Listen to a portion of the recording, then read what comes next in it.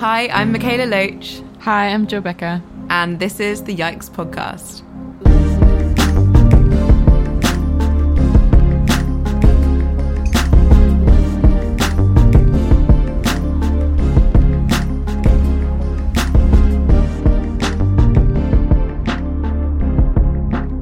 So today's episode is a bit of a heavier one. We are talking about the refugee crisis. We also have a guest with us, which is really exciting. We have the wonderful Ellie Shimmin, who is a student at the University of Edinburgh, specialising in migration studies. She has also worked in Greece on the islands previously and has experience working with refugee organisations there. She is just a really wonderful person, and I'm really excited to be talking to her about this and to have a guest on here to kind of open up the conversation a bit more.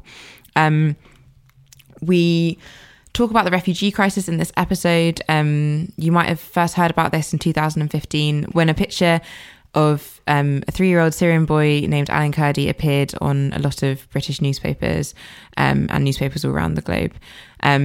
This crisis has a lot of different causes and a lot of different reasons. A lot of the people who are currently displaced are Syrian. There are also people from other Kurdish countries such as Afghanistan, Iraq, and there are some people from sub-Saharan Africa who are also currently displaced over Europe. We go into this topic a bit more, and if you haven't heard of it before, this is probably a good introduction to the topic. It's very Europe focused, so we recognize that there's migration and refugees all around the world. We're just focusing now on the European topic, mostly Greece in this episode. And it's only an introduction. This is a whole big conversation, but we hope that you'll listen along and maybe be a little bit inspired by the work that Ellie's done, but also just maybe be introduced to this topic for the first time. And just as a little content warning, this is quite a heavy topic. We really encourage you still to listen and engage with this topic, but also make sure that you take care of your heart and reach out to people around you if you need help with coping with this topic. Just to start off with a few definitions that we will be referring to in this podcast. A refugee is a person who has been forced to leave their country in order to escape war, persecution, or natural disaster. And a migrant is someone who is just generally on the move. An asylum seeker is a person who has left their home country as a political refugee and is seeking asylum in another country. Anyone under the Geneva Convention is able to seek asylum in any country for any particular reason, and then during the time of them being an asylum seeker, their refugee claim will be assessed, and either they will be given refugee status and allowed leave to remain in that country, or they will be not given that status and deported. And asylum just means that they can long-term stay in that particular country. Asylum is for 6 months minimum. And then an economic migrant is someone who moves from their region or country due to economic aspirations.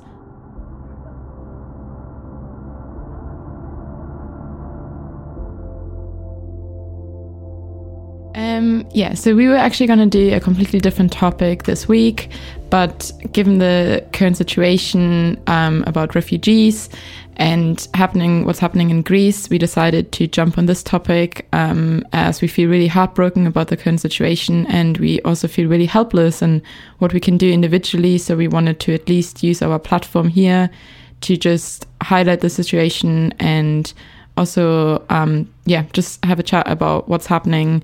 And we have our first guest, Ellie, and she has a lot of insight into the situation. So we're really excited to hear from her and talk a little bit more about what's happening.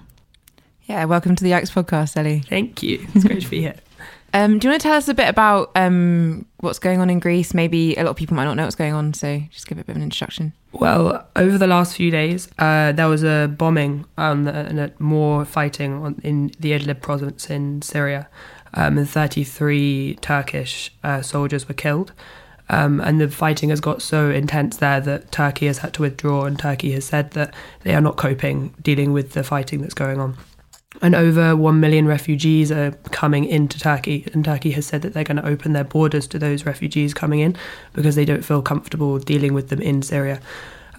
So they have opened their borders not only between Syria and Turkey, but also between Turkey and Greece. And they've done this because they said that Europe hasn't lived up to the EU and Turkey agreement from in 2016. Because they haven't given them enough money, is what's happened. And Greece has retaliated by pushing back against those refugees that are coming in. That is the current situation that's going on. And that agreement, my understanding of it was that like the EU made a deal with Turkey, wasn't it? That they'd kind of, as they called it, like a shield to the rest of Europe. Yeah, well, they said they give them $6 billion euros. Sorry, said they give them $6 billion euros to hold the refugees within Turkey. There's a lot of myths circulating around that on how much they actually received. Turkey says they received about 2.4 billion. I read an Al Jazeera article the other day that said the EU had announced in 2019 that they did only receive 2.4 billion of that money. So actually they haven't received enough money to be caring for the 4 million refugees that are already living in Turkey. They're overrun. They don't have enough like funds or capacity to deal with the amount. There's only 1 million refugees have entered Europe compared to the 4 million that are living in Turkey, which is just like ridiculous numbers for one country to be dealing with. And I think President Erdogan just basically decided that it was too much for Turkey to be dealing with as one country with so little support from the EU, and so decided to make a huge political statement, which is putting the lives of refugees at risk. And so if anyone hasn't seen the news, kind of what happened when the border has been opened is that the Greek Coast Guards have been like firing live ammunition near the boats of refugees, telling them to go back to Turkey, trying to tell them to turn around. Like there have been videos that are really quite harrowing of the Coast Guards using sticks to push boats, and already like there have been people who have drowned because of this. And these are the videos that I saw the other morning that like really completely broke my heart in so many ways, and I remember having a big old cry about it. I'm feeling really helpless because like I think I've talked about it on the podcast before a bit, but I've been to Calais a couple of times, or a handful of times, and the situation there is like I see it as like really desperate. And I've never even been to Greece, and I've heard the situation in Greece is like so much worse because the authorities aren't like they don't really have capacity to do enough there, because Greece is currently compared to Turkey, obviously not the same at all, but they're holding so many more refugees than the rest of like Europe are, and they can't really deal with that capacity. So you I don't know what I'm trying to say here. Great. The islands in Greece. I'm only talking about the islands in the Aegean Sea are holding 42,000 refugees who haven't been processed because Greece doesn't have the funds to be able to process them. They don't have the money to be able to process asylum claims quick enough with the amount of refugees that are crossing over from Turkey. So like in an average week in 2019, I can't actually say average, but about like maybe 100 a week or like 500 a week, or those were the like flowing averages all through winter, all through summer, were arriving on the islands. And that's just one island, Samos or Lesbos or Chios. And so there's constant flows of refugees coming, and they can't send them to the mainland quick enough because they can't process the asylum claims. So it is becoming an emergency situation. Like the camps are becoming like to the point of breaking point. So like Lesbos is only meant to house, I think, 8,000. Wait, let me double check that. It's only meant to house actually 3,000, the actual camp. But there's about 20,000 people living in that Moria camp.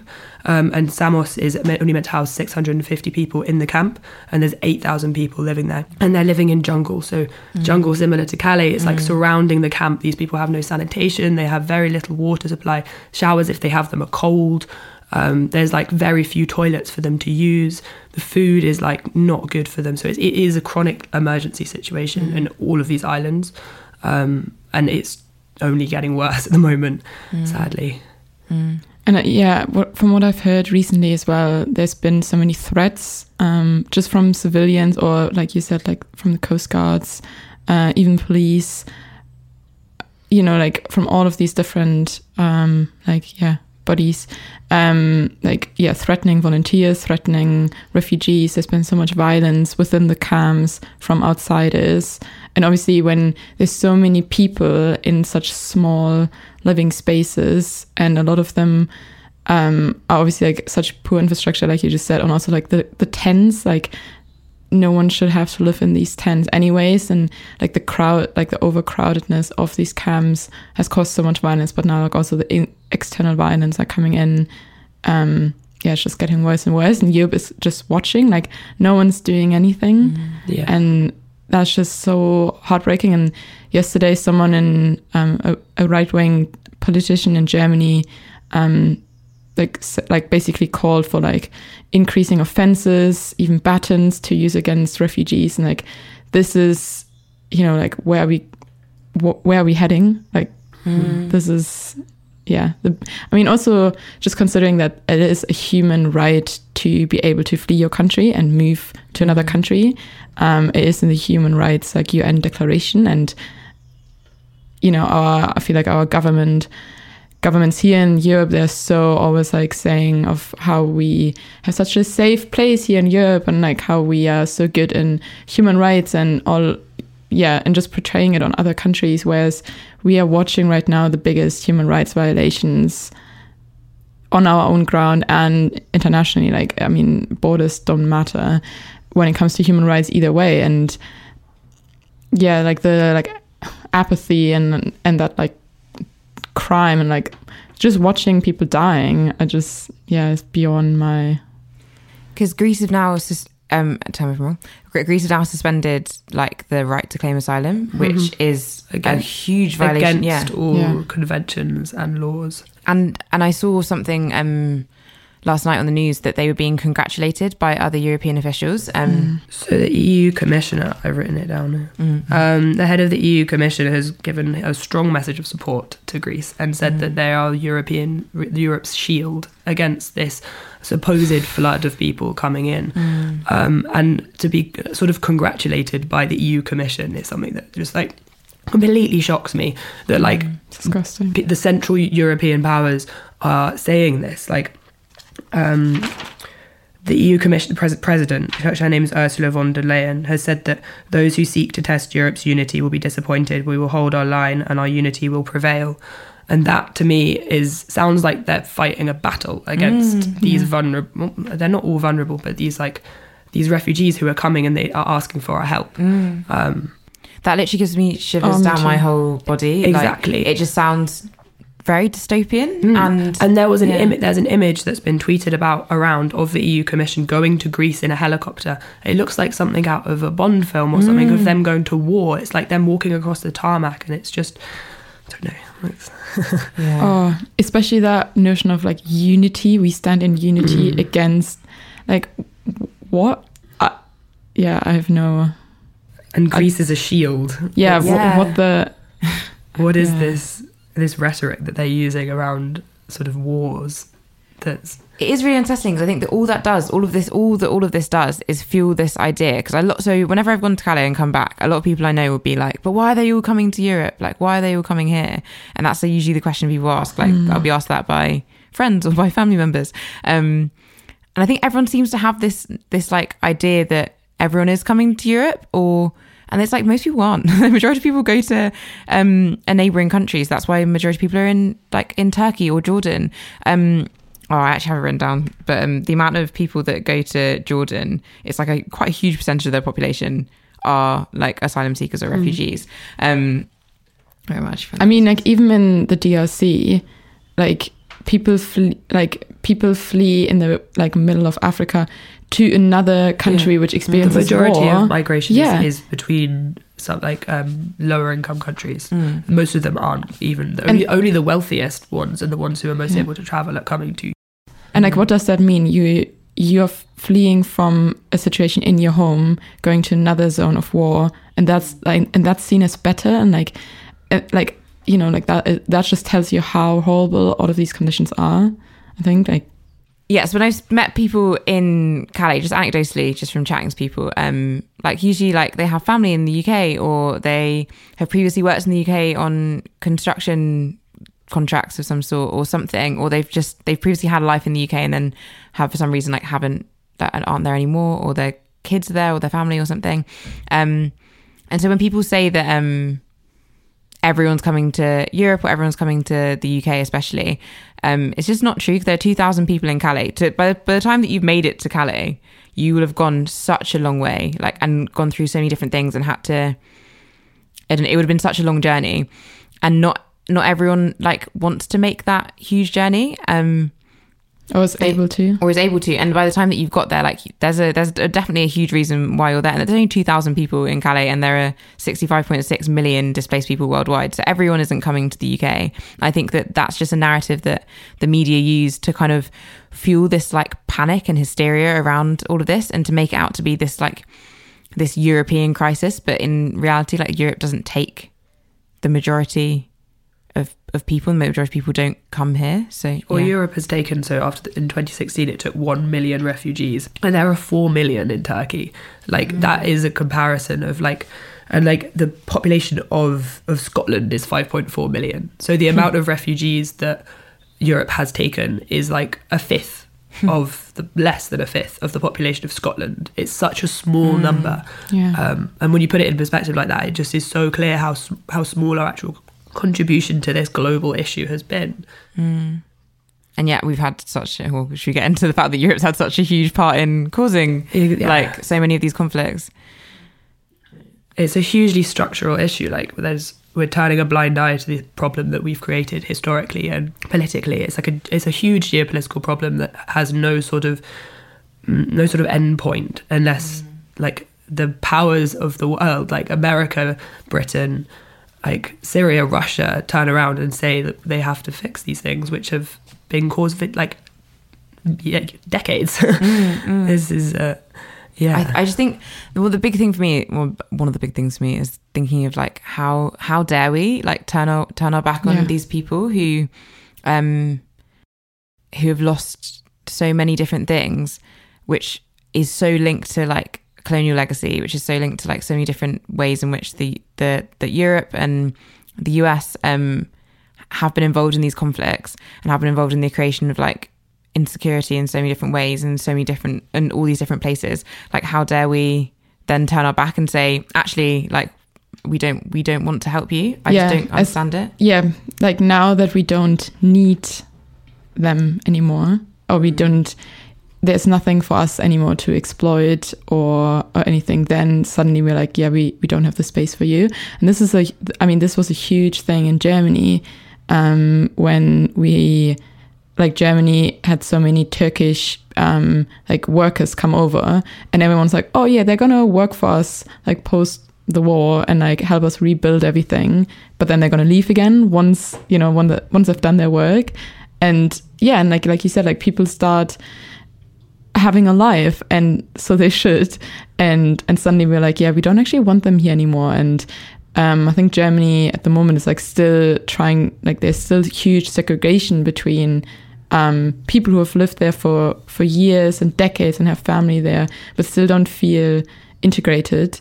And I think even globally, when we look, to Africa, like, all of these borders are made by colonial European powers, and like, there's so much, like, we've caused so much of those issues between people, and still have our fingers everywhere in these like global systems, and yet don't and yet don't try to address it when people are suffering because of these things. And it's just Yikes. I think it's just because people don't think it's like, narrow-mindedly don't think it's their problem. Greece doesn't think it's their problem that there's a war going on in Syria. When maybe it's not Greece's problem in particular, but it's certainly an issue that needs to be solved through like international unity. Not European unity, because we know that's quite a negative thing. It's this strange like offsetting of these issues onto other countries, and then it's like constantly just going to continue if people like are giving the blame to somebody else or giving the responsibility to somebody else, and then it lands on these countries that can't deal with it. Like, even with the narrative with what's been going on at the moment, I've seen so many people just be very anti-Greece in this and be like, I can't believe Greece are doing this, like, how dare they? And I'm just like, turn the finger on yourself, be like, how dare we? Like, like, where's our culpability in this? Like, especially in the UK, we take a very small number of asylum seekers and refugees. And, well, I mean, we have to take any asylum seeker. So to kind of explain what an asylum seeker is, or that kind of... So anyone from any country, anywhere, is allowed to, like, apply for asylum in any country they end up in. They don't have to... You can be... I didn't know this, but you can be literally from anywhere. You don't have to... You have to explain why, and then within 6 months, you'll be either given refugee status or not, but a lot of the time it lasts for way longer than 6 months. And during the time where you're an asylum seeker, you can't work, and the government's meant to provide you with housing and stuff, especially in the UK, with the hostile environment policy. They make that as difficult as possible. So, like, I know of people who their family will have been almost like split up into different places because they try and make it so that people don't want to be here, and then they'll leave, and they don't realize that by the time someone's made it to get here and to claim asylum, like, that's been a huge journey.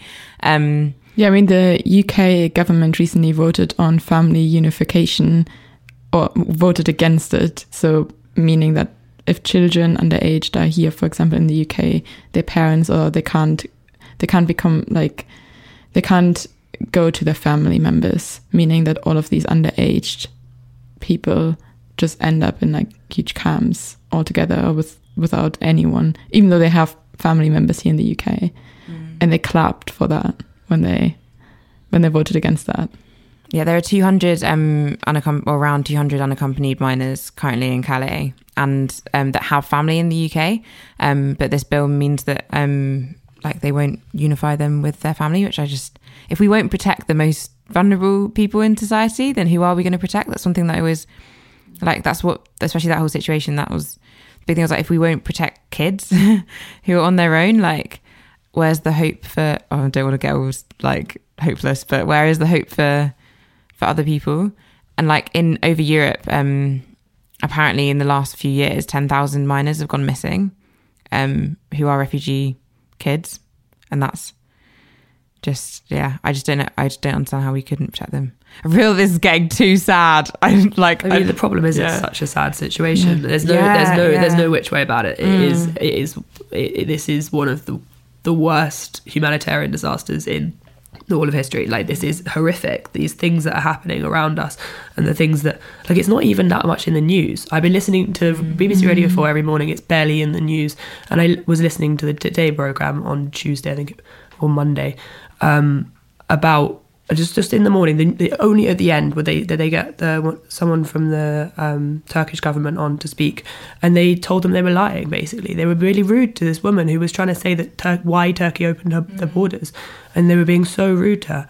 And it's just, that's the only news that people are receiving about this issue. We are in a minority of people who are listening to these issues and, like, Googling it and, like, reading these articles. There's a lot of people out there who don't know what's happening, and almost, not that they don't care, but they're not aware. It's apathy. It's just this, like, I don't know, not our problem. Yeah, I think I forget that. I think I forget that most people don't know what's going on. Yeah.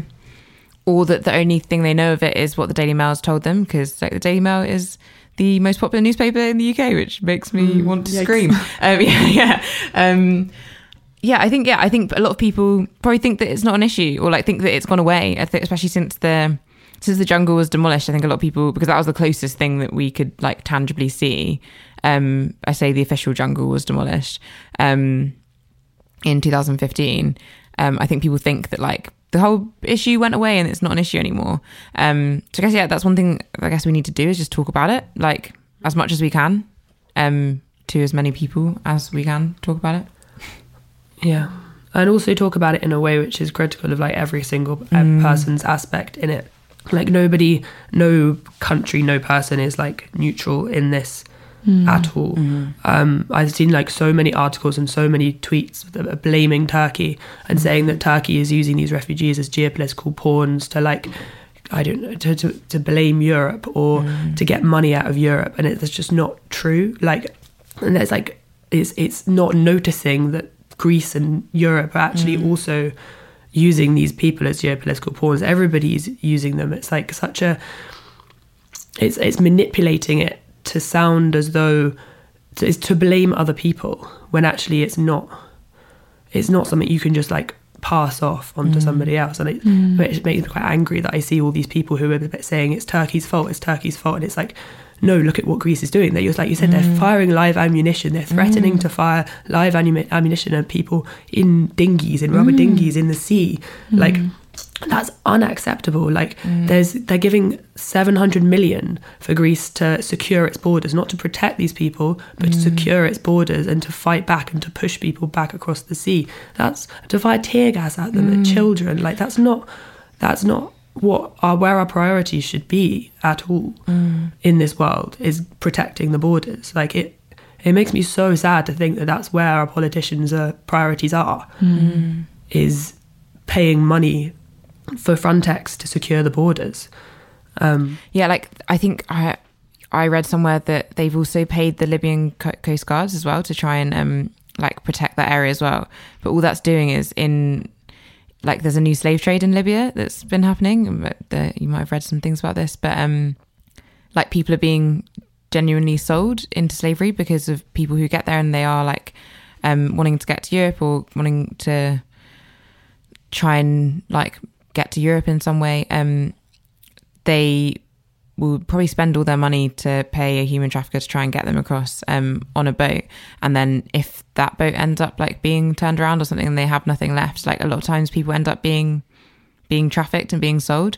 And it just like, I can't understand how, with that knowledge, like, people would be paying the Libyan government to kind of, rather than being like, hey, like, how about we protect these people? They're like, how can we just stop them from coming to us? Like, is this like isolationist, like selfish, just horrible politics that I just... And I think also like the issue in itself is so dehumanized by our current, like, by the media, by the governments itself. Like, you just have these like wrong statistics thrown at you, if it's at all in the media. And then, you know, like, I think there were like some outcries from the general public when there were like pictures of like an individual dying, or like an individual, but just like the numbers that they're like throwing at us just like really dehumanizes. And also, I mean, we talked about this like briefly before, but like how either we don't want refugees at all, or we only take them when they are beneficial for us. And like recent headlines were like, oh yeah, but refugees are actually good for our economy, which is like, no, like a human should be protected regardless of what they can or can't do, and investing in a human life is always worth, rather than like no matter what we get back from that. And I find that dehumanizing of the whole situation, and like also like the people themselves so horrible. And yeah, I really the Instagram conversations from Calais, I feel like it's really amazing, and like just highlighting like these are people, and you know, like anyone can be that, and we could all be in situations where we would need to flee. And I don't know where I'm going with this. I just feel like the like dehumanizing of people is one of the like worst things that's like happening. Yeah, I mean, people's voices aren't heard. I think that's one of them. It's almost impossible as well, because there's so many of them, to make sure every individual voice is heard. But it's something that is, they're placed into this one lump of either being sort of, that's something as a myth-busting thing, is they're either placed into this idea of being a threat or vulnerable, and that's just two very dehumanizing terms that gives them no agency or like identity in their situation or dignity. Like, then like, I think that's one of the rhetorics that's going around at the moment, is that they're threatening, like these people coming over the border are threatening, and like one thing we need to be cautious of falling into is saying, no, they're vulnerable, like they need to be looked after, because actually a lot of them that's runs the risk of putting them into one category of just being like a passive. They're just like floating over the border when they're not. They're fighting for their lives, and like every single person has a different story to tell. It's these really difficult kind of dichotomies that everyone falls into when discussing the refugee crisis.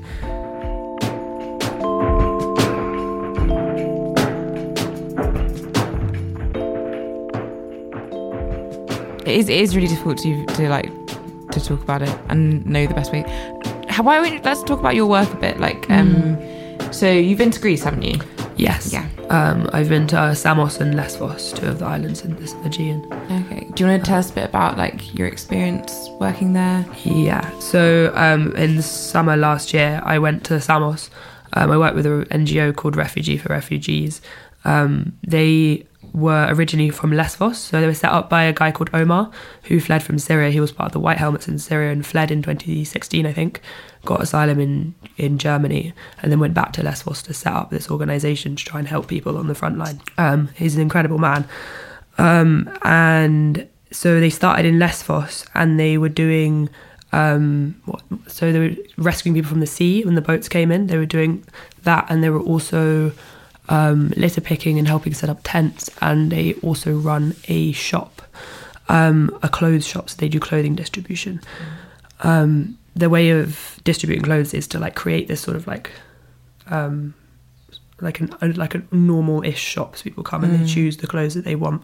And they also do kids activities, so getting kids into like some nice little space and playing games with them is really fun. And then they got asked to move to Samos in 2018 because there weren't enough NGOs on Samos. So when I went out on Samos, we were doing also distribution, so mass distributions, because there weren't enough, and there was no one doing any distribution. So we were doing clothes, tents, sleeping bags, hygiene products, and we were also doing children's activities. So like your day-to-day life would be like working in the shop in the day, or the warehouse sorting clothes, and in the evening you'd like play with the kids for a few hours. Yeah, it's a great NGO. That sounds really cool. I've never heard of them before, so that sounds... Yeah, it's quite small. It's very small, but they're only on those 2 islands, and they're thinking of expanding to Kos, which is interesting. Yeah. So my dissertation, I went out again in December and did research on that NGO in particular and the way that they distribute clothes in the shop.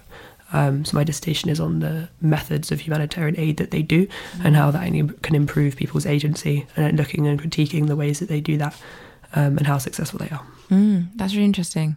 Yeah, I've done clothes distros in Calais, and it can be a lot, I found. I don't know how it was there. It just like I didn't realise how complicated it was. I know this sounds silly, but like how complicated it is to give people dignity whilst giving things away. Yeah, like I think sometimes people don't understand, and at first, like I've had a lot of people be like, I'll just donate all my like clothes with holes in it and stuff because they just need anything, but they don't really think about the fact that like if you've lost like pretty much everything, like if the one thing that we can give people is dignity in some way, or like at least trying even a bit of it. Well, I think people have their own dignity, but it's being taken away by, you know, by this crisis, but also like the way, for example, we do aid. Like to me, that's I read this book, The Ungrateful Refugee, by a really inspiring woman, and it's a really good book. and she highlights like how even if we give aid in whatever, refugees, whatever situation they're in, would never have to repay, because dignity is just a given. And for example, even like giving some, and that's so hard because when you're in a situation where other people like give you something, and you know, like, yeah, just I think it's really hard to strike that balance between people have already their dignity, but it's stripped away because of the situations we create, and at the same time, inevitably there is aid. How do you not make them have to repay it in some way? Because there are power dynamics there which are like problematic in some ways. I mean, humanitarianism is full of power dynamics. These are spaces where politics doesn't exist in a sense in these camps. So like the humanitarian aid organizations are the power that exists there, and there's so much to say how much are they actually exacerbating a problem and like creating these passive people and creating these people who are just like become used to waiting and receiving aid, and then they just become apathetic, and that's making them into these sort of non-people. It's a huge problem, and it's like especially how on these islands and in Calais especially at the moment, people have been there for years. Like this isn't a short-term issue. Like these are people that are waiting for asylum for like 3 years, 4 years on these islands. Like I met someone, one of the community volunteers I work with, who was there in June, and he got there in December in 2018, and when I went back in December he was still there. He still hadn't had an interview. He was still stuck on the island, and he hasn't got an interview until 2021. He's going to be there for 3 years on Samos without... And you can't work, you can't work, you know, you can't do anything. The police moves you constantly. Like, and then if you're constantly treated like a person who can't make their own decisions, or somebody who is just receiving something, rather than, if you can't work, if you can't like fight for yourself, then you just... And you're not given your voice is being silenced. You lose your sense of identity and your sense of being a human, and it's not good for mental health at all. Yeah. How did you find like going in and going out of those spaces? Very difficult. It's not a thing to be taken on lightly. Not to say that I've done amazing things, but I mean it's also something where you go in and you don't feel like you do help, and everyone's help is useful, but it's part of a huge machine, and everybody is not insignificant, but I don't know how to phrase it. It's not bigger than... you're part of a huge system of giving aid to people, which is much more complicated than you might think going in for the first time. Like, I felt like I had done something, but also it could have been anybody, if you know what I mean. And coming away and feeling like I'd left people behind, and then the worst was going back and seeing people that I had seen before and knowing that they were still there and then leaving again. That was almost worse for me. Like knowing that I had come back and gone again, and was just going back to my normal life at university, studying, and going home for Christmas to see my mum. That was the hardest, I think. Yeah, it's just hard, like how easily we can just go and leave and then go back, and there's no, like, we've done nothing to earn that privilege. Do you know if that makes, like, I was born in Jamaica, and I went back to see my family in January, and I'd been to Calais like a couple of weeks before we went, and it felt weird to be able to go back to the land that I was born in, and see my family, and then just be able to go back to the UK and like it just be so smooth. And I think just after having had so many conversations with people who like they do anything to be able to go home and come back and like travel so freely, and I think I was just made so aware of like how much of a huge privilege that is, but also like I've done nothing to earn that in any way. And like I don't know how is the best way to say this, but that was quite like an emotional experience for me, I think. Because I very rarely go back to Jamaica and see my family, but I just know that I could if I wanted to at any point. And I think like when I've been to Calais, I've very rarely like had contact. Very rarely have done like field work, so I've mostly just been chopping wood in a warehouse. And the only times I have like gone on the field and don't like get to know people, and also don't have the same experiences of like going and coming and seeing people and like seeing the same people. And I think I'd find that really hard. Yeah, I just have so much respect for the people who I know who go back all the time for many months and do a lot of field work and build relationships with people, because there is such a different power, like there is a weird power dynamic in that way of like, you know that you can leave, and it's, I don't know, I don't really know what movement is a privilege, like, and everybody should acknowledge it, and it's not until you're in that situation that you realize how stark it is, that you can just up and go, and like saying goodbye to people is going to be like so difficult when you know that they actually are stuck there, and like stuck in a horrific situation as well. It's not just like they're stuck having a nice time. And I find, and I think Joe and I were actually talking about this the other day, how I'll talk to people and people will be like, oh, how many people are economic migrants? Like, why are they moving just for whatever? And I'm like, why does that matter, for one? And for two, you were saying that there are TV shows about white people moving to, honestly, like white people starting their hot dog business in Bali. Like, can we all take a breath and like, you know, and kind of calm down about who can and who can't move? Apparently, if they're European, white, or, you know, from the quote unquote like Western world, it's fine for us to move abroad because we want a better life for ourselves and we want to be in the sunshine or whatever. And suddenly, if it's non-white Western people, it's a crime to move for whatever reason. Like, also the lines blur so much between what an economic migrant and a refugee or an asylum seeker is. Like, if you can't, like, if climate change is hitting your town and you can't farm the land, you can't feed your family, so you're moving to get a job so you can feed your family. That is, if you could classify that as either an economic migrant or a refugee. Like, you can't feed your family, but you're wanting to earn money. Like, I met so many people who were wanting to study in the UK. Like, one guy from Cameroon who just all he wanted to do was come and go to university, and he was fleeing Cameroon because his family wasn't rich enough to pay the corrupt government's fees to go to university.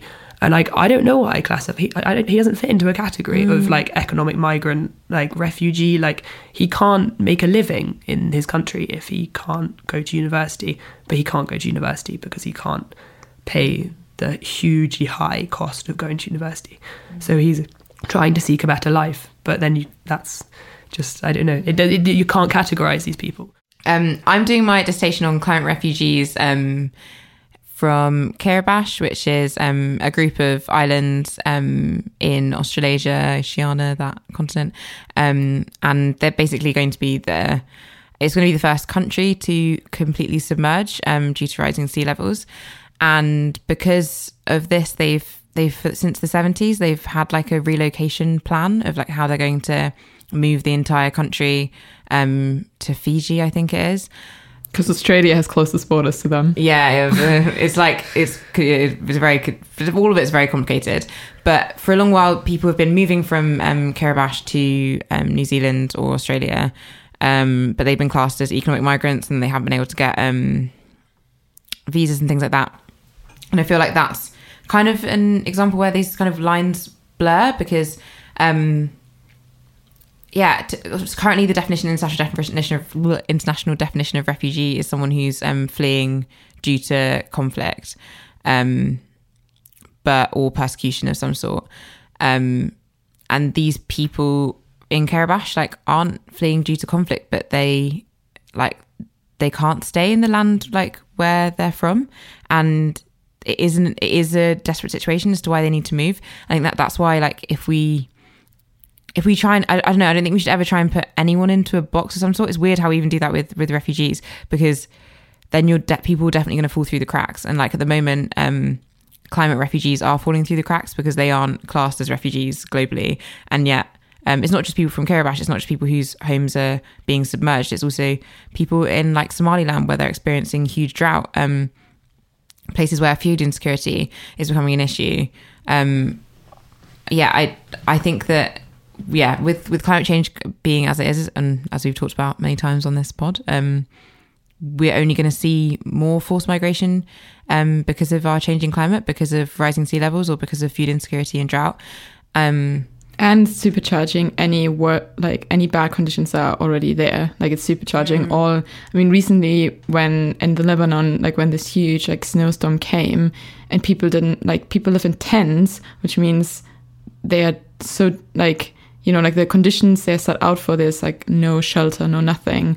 So like whatever condition we're in, climate change is going to supercharge that condition. Yeah, there's I don't want to get too technical, but there's like a term called like nexus dynamic, which is when conflict and like climate change related issues kind of intersect to exacerbate a conflict, and that's happened in a lot of the conflicts that we're seeing now.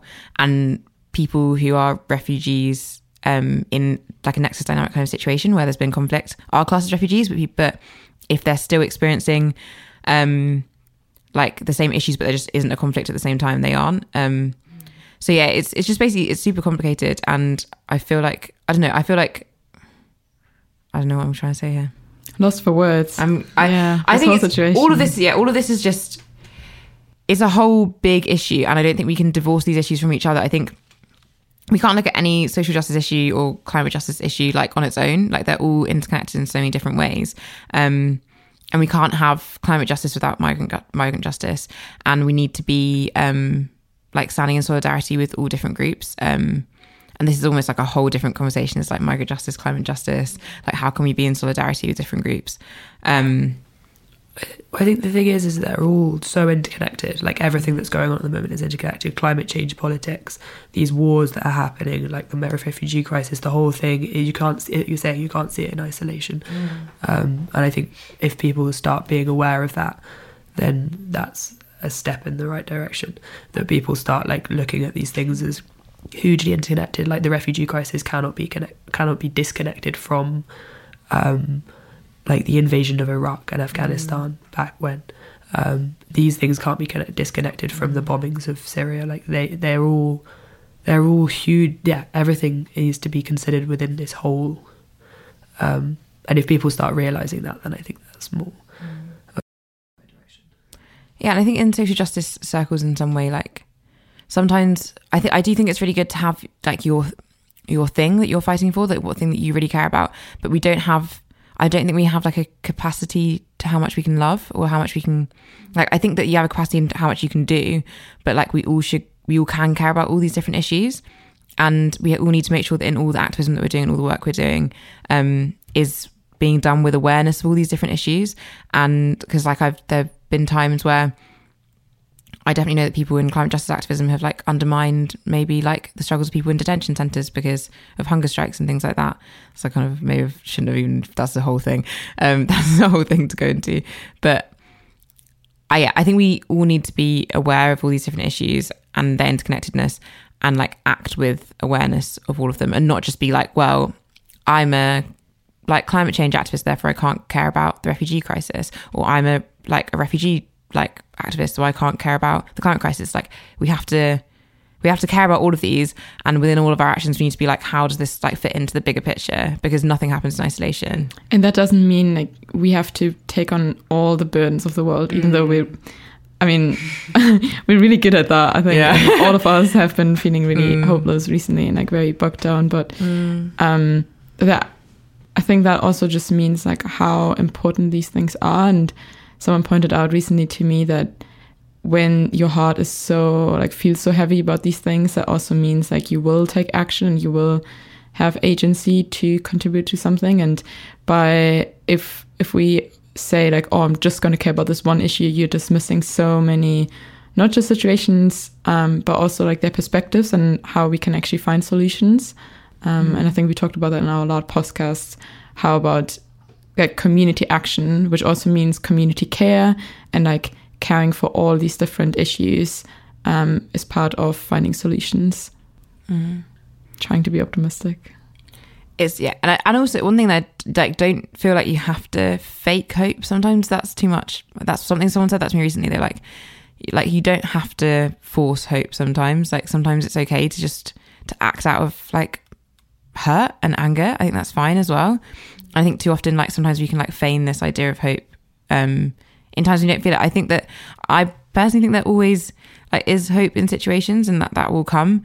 But I always think it's fine not to feel that sometimes, and it's so fine to just be like, I'm really, really angry. Well, personally, I am not hopeful right now about Greece. There's a huge refugee crisis across the whole globe, so I can't speak for every single situation. But I don't feel particularly hopeful about Greece, but I am angry. And you're right, that's something that will maybe lead to change, because if I'm angry, someone will realise how important it is, and that will lead into a chain of reaction of how important these things are. I don't know, but until we change our politicians' minds, then that's not going to change much. Sadly, I don't have much power within the system. But then we can have power together. So this is one way that we can try and do something, is if we're talking about politicians changing their mind. One thing that you can do that takes you like genuinely a few 30 seconds is to email your MP about what's going on. I know it sounds like I know that it depends on your MP how like meaningful this will be, but imagine if all of us, everyone that cares a little bit about this, sent an email to their MP, and that these MPs were getting like really barraged with emails. Maybe that'll cause like a little bit of change. I'm not saying that's going to solve the situation at all, but if you're feeling hopeless and you're feeling a bit helpless, like maybe even just try doing that one thing, and that'll take like a few seconds. We're also going to put in the show notes like a few other things you could do. Just like reading about the whole issue. And this can be anything from like direct sources. There are a lot of organizations sharing perspectives from within camps, and a lot of organizations doing really amazing things. Do you want to read your statement, for example? So this is less jolly. But the organisation that I work for, Refugee for Refugees, in Lesvos, has temporarily had to close all of its operations on the island. And this is not because of what has just happened with the opening of the Turkey's borders. It's actually because of the protests that have been happening in Lesvos at the moment, and the clashes between the locals and the migrants and the NGOs that are happening there. And huge numbers of like the Greek authorities have brought tear gas and police on ferries to Lesvos to try and like sort out the situation, and actually it's escalating into attacks on NGOs, volunteers and refugees. So this is their statement that they put on Facebook when they had to close their operations. In the past 48 hours, the events that have occurred on Lesvos are beyond belief. The worst fears of those working on the Greek islands of major escalations in tension, human rights abuse and increased suffering have come true. After the Turkish government announced that they would stand down their border patrol earlier this week, violence once again erupted on Lesvos. Small groups of locals targeted both asylum seekers and those that stand in solidarity. Roadblocks have been set up across the island, aid workers and journalists have been attacked, and new arrivals have had no option but to stay on the beaches. This morning we received the devastating news that a dinghy had capsized off the south shore of Lesvos. 46 people were rescued from the grasp of the sea, but a young child, no older than 6 years old, didn't make it. This is another innocent life lost to the inhumanity of the current European migration policies. All our thoughts are now with his family as they face the torture of enduring this trauma, stuck in displacement. For years we, along with hundreds of other NGOs, have worked to protect the lives of those seeking asylum. We have now been forced to prop up a failing system. It has now collapsed. Due to these increasing tensions and our inability to operate as normal, we have ceased operations effective immediately. Our teams have returned home or have shifted to other locations to continue providing support. We hope the situation de-escalates in the coming weeks so we can return to effectively continue operations. The facts are clear. There are still over 42,000 refugees on the Aegean Islands. There are still extremely vulnerable people fleeing war, violence and persecution. Today, Europe must act to correct 5 years of negligent policy making. It must own up to its chronic shunning of its international burden and recognise that changes in policy can fix this man-made catastrophe. Wow. Wherever you are listening to this, if you need to like take a minute and like just like sit with this, then that's fine. I think sometimes I need to do that. Is just like, I think so often that we've talked about, like we made this podcast to be talking about things that can be really overwhelming and really heartbreaking, but that can seem so scary that we just run away from it and we don't engage with it. Like I really want to encourage you to just sit with it, like sit with the knowledge of what's really going on, like sit with that and allow yourself to really acknowledge that and to really be aware of that. Because I think that if we're not aware of these things, like we're not going to be able to act on them. And if we push them down and ignore them, that's how all these like kind of like dark forces are able to succeed, because everyone doesn't want to be aware of what's actually going on. And yeah, we need to talk about it. Like, just talk to people. Reach out to people you're close with, or like anyone really that, you know, like talk about the issue in itself, but also like how you feel. And I think we are all just feeling right now quite, bogged down. And I think we did this episode exactly because we have no idea what to do individually. But talking about it, just raising awareness, and also like how you, just sharing your feelings and how inhumane all of this is. And like the more that we talk about it, the higher it will get on the agenda of things to be sorted out. Whereas if we ignore it because it's too much, then it's never going to go away. It's never, like, ignoring it doesn't help anything. We all just need to talk about it. We need to like share about it, like share things. I know that social media can seem like it's not real activism, but there are so many ways in which you can reach people by just talking about it on there. Like follow Conversations with Calais on Instagram. I found that a lot of the way that they talk about personal stories has really touched people that before, when I talked to this kind of issue, they hadn't really engaged with it. Does anyone want to shout out any organisations that... I mean, if you're interested in anything going on in the Aegean Sea, the Aegean Boat Report has regular updates on what's happening at the moment. So how many people are crossing at the moment and what's going on there. That's a great organisation. Yeah, Choose Love, where you can buy real presents just anything for refugees. And also Humans Before Borders is a really good organisation that does sea rescue. And a lot of the people who are doing work there are also facing imprisonment for their work. So it's really important to like shed light on their stories and like show support also to those who stand in solidarity. And if you can, like spend some time maybe in even in your community, refugee kitchen, refugee community kitchen, do cookouts to raise money. Or you can put on screenings, for example, the movie For Sama is really an important movie that we can watch.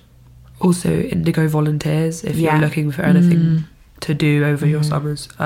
They're doing great work, and they're also a really good platform to find out where you can help in a way that's not going to be problematic, even in a very like constructive sort of. They have links with all of the really good organisations working across Europe and outside of Europe as well.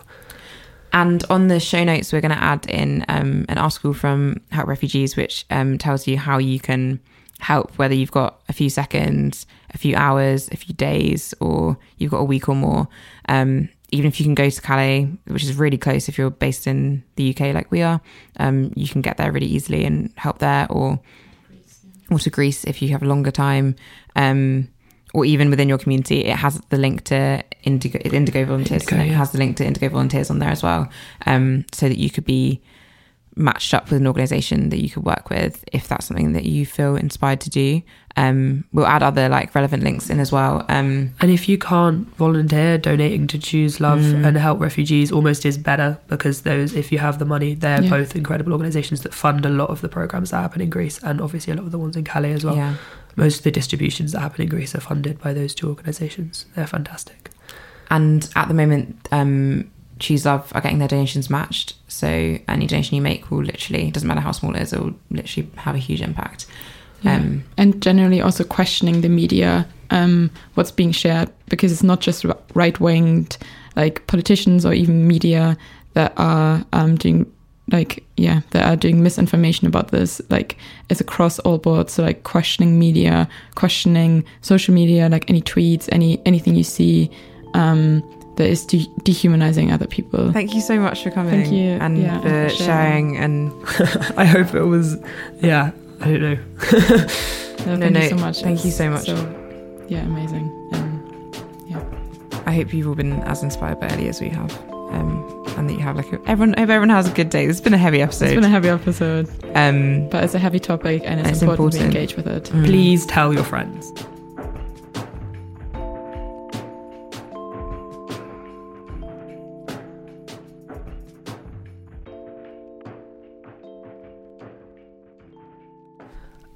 So this is a poem that I wrote when I came back from Lesbos.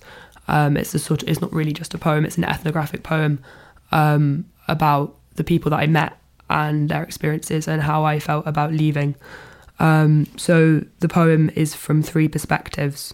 One is me speaking as myself, and then there are two voices of refugees that I met in Lesbos camp that I was talking to and their experiences.